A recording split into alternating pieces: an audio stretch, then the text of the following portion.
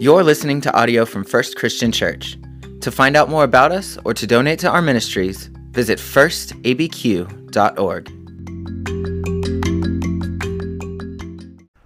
Welcome to First Christian Albuquerque.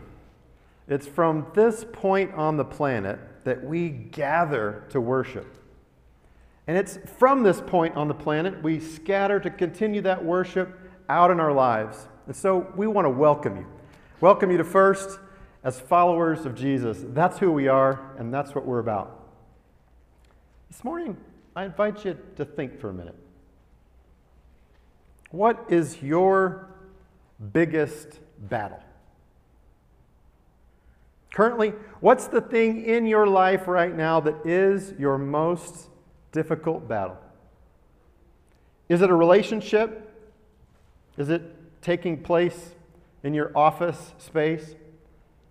Is it something bigger than that? Maybe it's an opportunity that you're hoping for and wanting and wishing for. Maybe it's something that you've been frustrated time and time again, that things are not going as you would have them to be. In fact, you might even feel helpless, powerless, to know what even to do next. Well, this might be a hard turn here, but the cartoon Dilbert.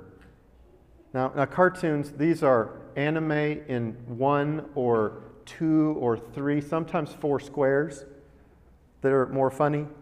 And Dilbert is the office character confined to these boxes. And in this cartoon, someone's coming to be interviewed for a job, and they slide their resume across the table to the interviewer. And the interviewer says, "Oh no, we don't do resumes anymore. That's kind of out of date. Let's just take a look online at what you've been up to, what you've been posting." And the person's horrified and says, "I'll just show myself out." Now that may not be your worst fear. That may not be the battle that's facing you. But that is something difficult that you're thrown in the middle of and wonder, is it going to get even worse than where I'm at? Right now, it feels like our world is driven by fear, as if fear is the gasoline in the tank of what drives us right now. It's all that is the energy that's in the air. It's what moves us. And, fear sometimes gets a bad name. We like fear on occasion in proper context.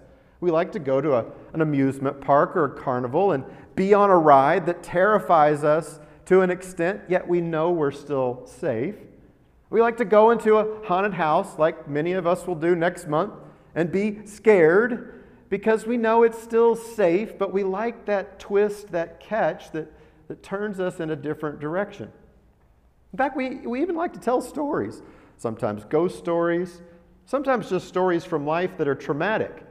Those news clips, those events that are just so eye-catching we can't turn away because they're captivating our attention. Maybe it's like this for you. Sometimes I feel like even prayer request time at church can be this. Who can give the more graphic, more difficult, more one-upped issue that's going on that needs to be prayed for, right? Well, it shouldn't surprise us that even in the entertainment world, our fears, things that surprise us, are used in the entertainment business to catch our attention. Time and time again, in current times, we're seeing these stories of the backstory of the villain, of how we might sympathize with them, what really is behind the scenes, or just what difficult, traumatic event that we could see as someone's life falls apart. Right? We almost want to watch the crime drama, the horrific real-life story of how someone's life has fallen apart. And it's like rubbernecking. Do you know what rubbernecking is? When you're on the highway and there's an accident and people rubberneck, they want to see what happened. And you slow down, causing probably other traffic accidents around you because everyone just can't look away. It's so bad that you just are irresistible and not able to turn away from it. Now, it might feel like this story that I've been telling you on these Sundays has felt like that. one bad thing to another bad thing, on to the next bad thing. It goes from bad to worse. As we look at Moses, born in a time when he should have been killed even before he was born, and after he was born, executed along with many other children, and then raised in the palace with the Egyptian royalty, only to flee off into the wilderness to be a shepherd in yet another country. It's a story that goes from bad to worse. Now, this story seems to get a little better. I'm going to invite you to read with me at the very end of chapter 4. I'm only going to read a few verses, starting in Exodus 4:28. Moses told Aaron all the words that the Lord had told him and sent him, and with all the signs with which he had charged him. And then Moses and Aaron went and assembled all the elders of the Israelites. And Aaron spoke the words that the Lord had given to Moses and performed the signs in the sight of the people. The people believed, and when they heard that the Lord had given heed to the Israelites and that he had seen their misery, they bowed down and they worshiped. Afterward, Moses and Aaron went up to Pharaoh and said, "Thus says Yahweh, the Lord, the God of Israel, let my people go, so that we may celebrate a festival in the wilderness." This seems to be the point at which things turn, where things start to happen that are good. It's wonderful. You know, all these signs that God had given to Moses to convince him and say, no, you're really going to go. This Moses who had a spiritual experience in the wilderness that says, you're going back to Egypt, back where your people are enslaved, back where you were in Pharaoh's palace. You're going back. And he was going. He talked to his brother Aaron. Aaron believes the sign. He believes the word from Yahweh. They gather up the leaders. The leaders say, charge. You know, this is great. We can do this. And they bow down and worship. That was the sign that God gave. He said, you're going to know that this is going to happen, Moses, when you come back to this mountain. Mount Horeb, Mount Sinai, literally the mountain of the bush. When people come here and bow down and worship, you're going to know that I'm going to bring the people out of Egypt. And so they charge forward with all of this support. And they march right in to see Pharaoh, and they say, let my people go. Yahweh, I am that I am, the God of the Hebrews, says so. Well, let's read just a bit further, because we're about to see this battle.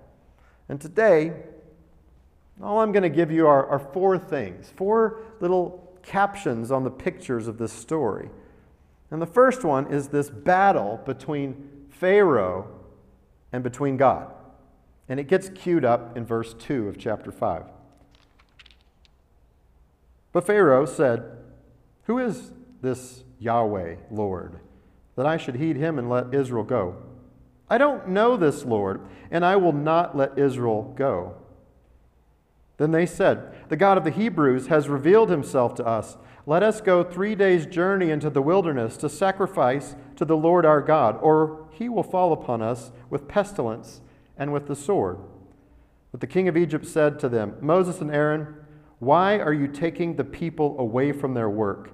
Get to their labors. And Pharaoh continued, now they're more numerous than all the people of the land, and yet you want them to stop working. That same day, Pharaoh commanded the taskmasters of the people, as well as their supervisors, you shall no longer give the people straw to make bricks. Let them go and gather straw for themselves, but require for them the same quantity of bricks as they've made previously. All right, things were going well. Moses and Aaron go into Pharaoh, and Pharaoh says, who the blank is Yahweh? I mean, that's literally what he says. I don't know this guy. Why should I pay any attention to him? And the battle's begun. Because Pharaoh is a god. He's Neter Nefer. He is the perfect God. In fact, this one, Amenhotep II, is Neter Ah, the great God. Why does he care about this unknown God? Can you imagine the audacity of coming into this God, this Pharaoh, and saying, we want to tell you about this unknown God of this slave group of people that work for you.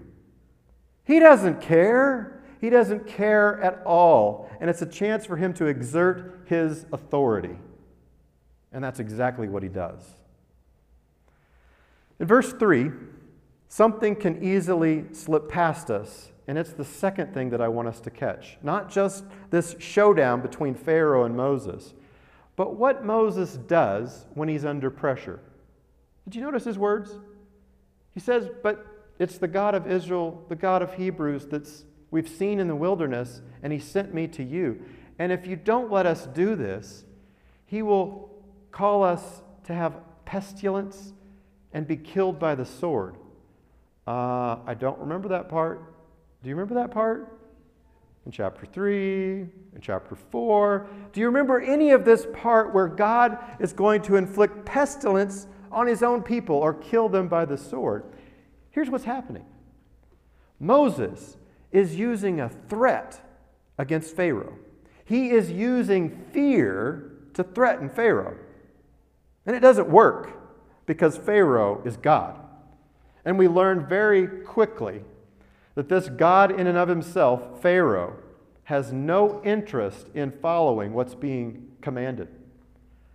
I think we learn something from this, or Moses could learn something along with us, that leadership that's driven by fear fails.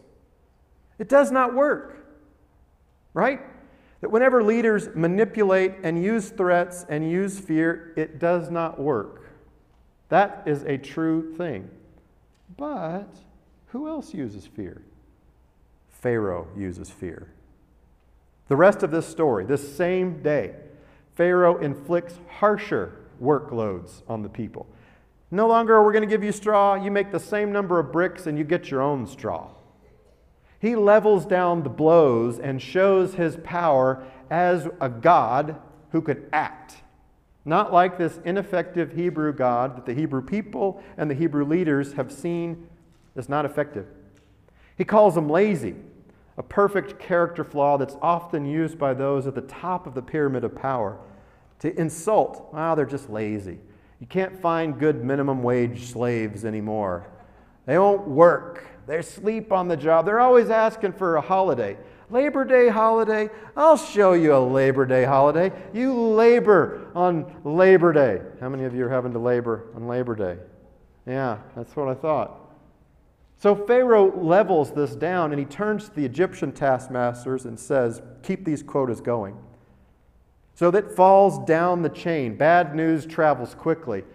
Okay, let's beat the Hebrew taskmasters. What? How are we supposed to keep up with these?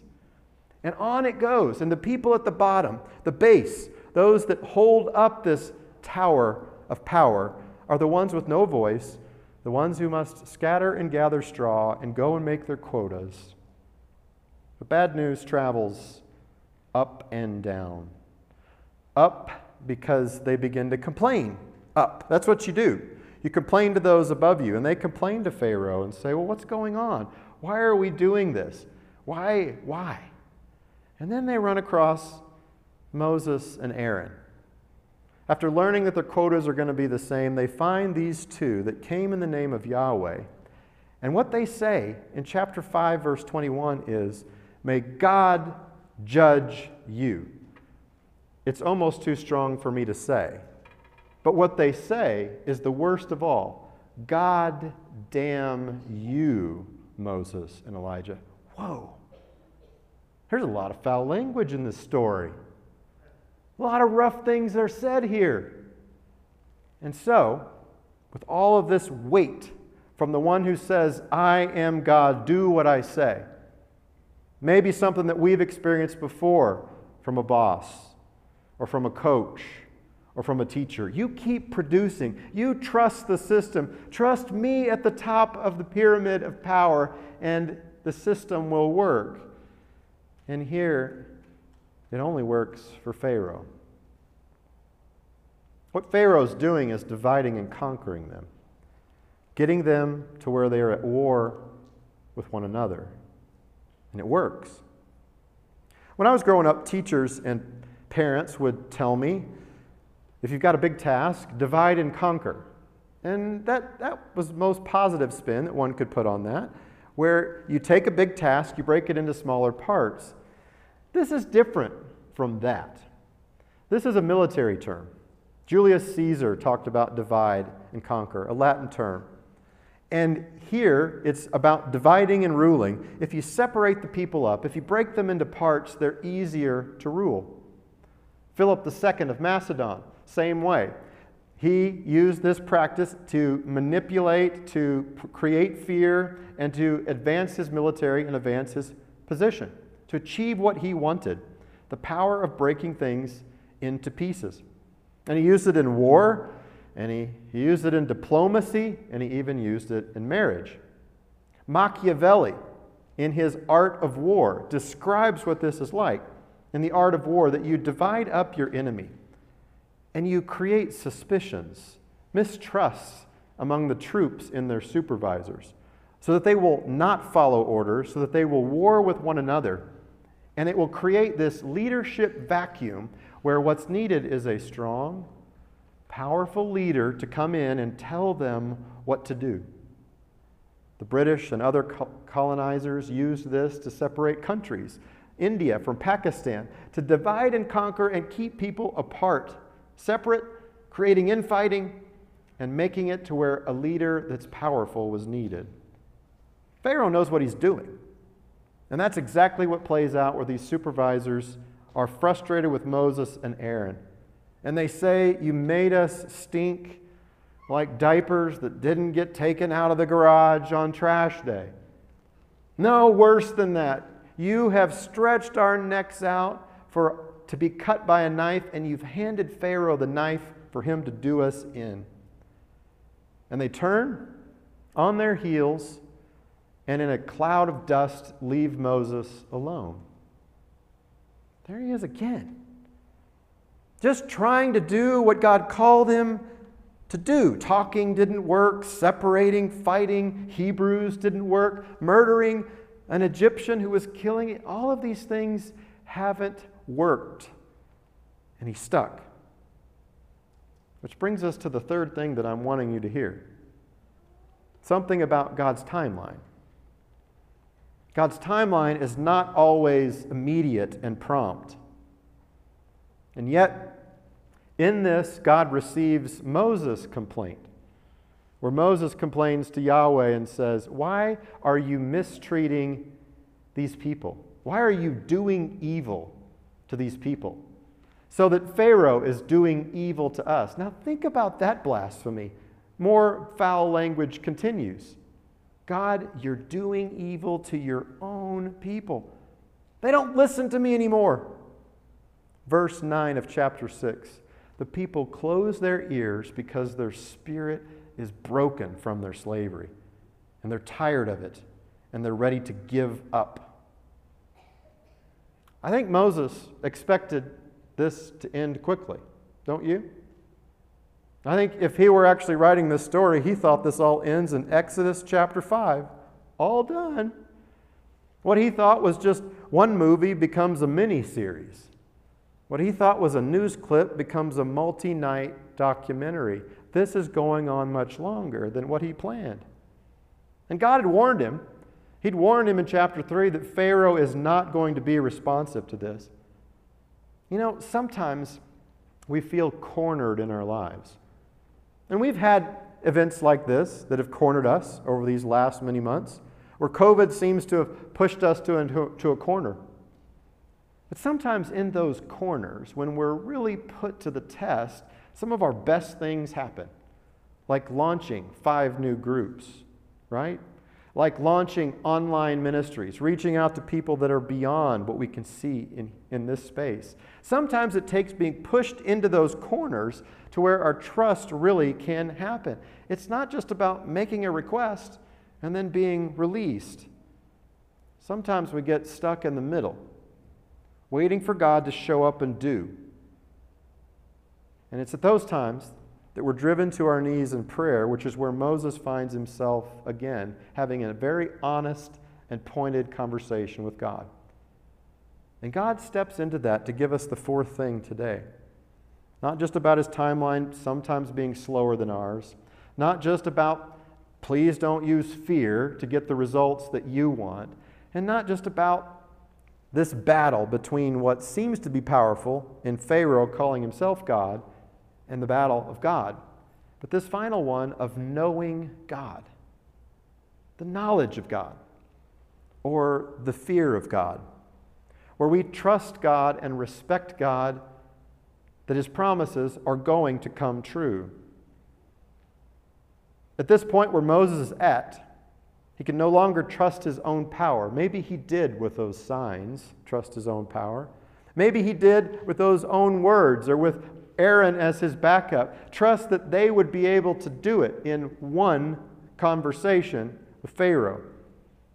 At this point, it will be clear that it's only by the power of God, so that all the glory will go to God. It's at this point that God again gives his promises, asserts his identity. I am who I am. That's what God's name means. I will be what I will be. And the good news of this story stretches out over hundreds, if not thousands of years. I'm the God who showed up at dinner and told Abram, the old man, he was going to have a kid, and he did. And I showed up with Isaac, and when Isaac switched his blessing and blessed the younger child, I worked through that child.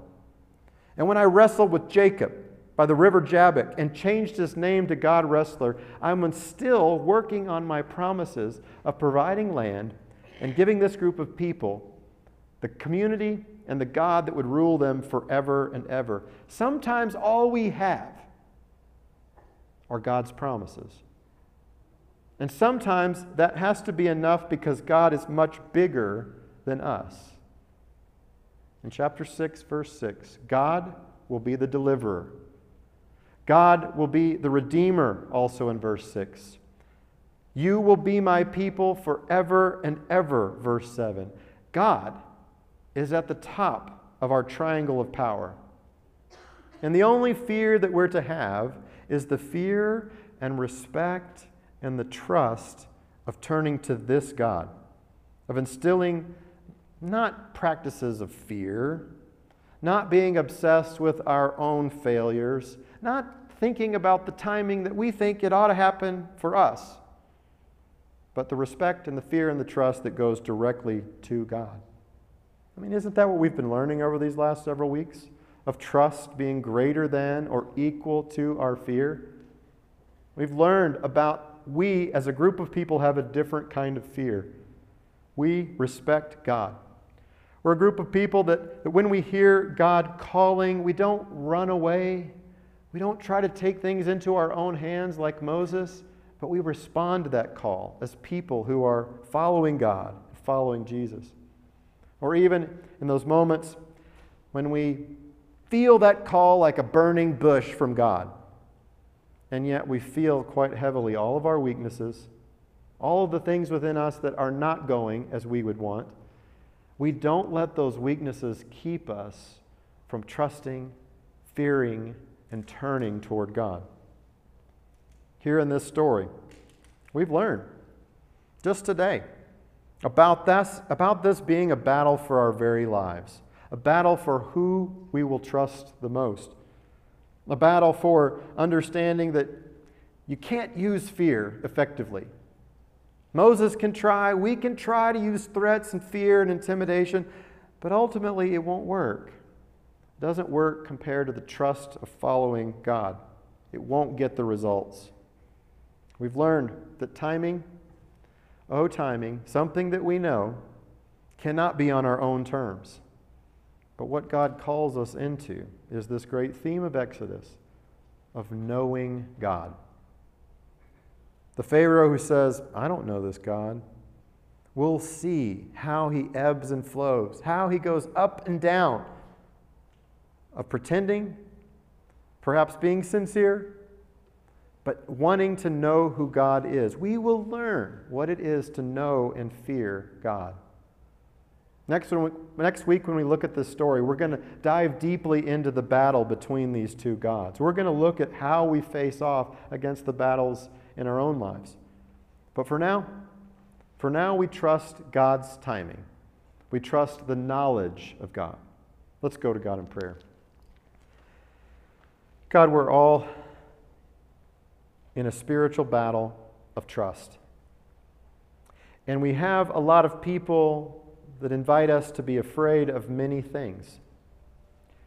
Would you help us, God, to be faithful people who are not afraid, but who are wise, who are not drawn into making medical things party things, who are not drawn into making things that we can fight about and grumble about and complain about, who are not even drawn into using fear and intimidation to get our point across.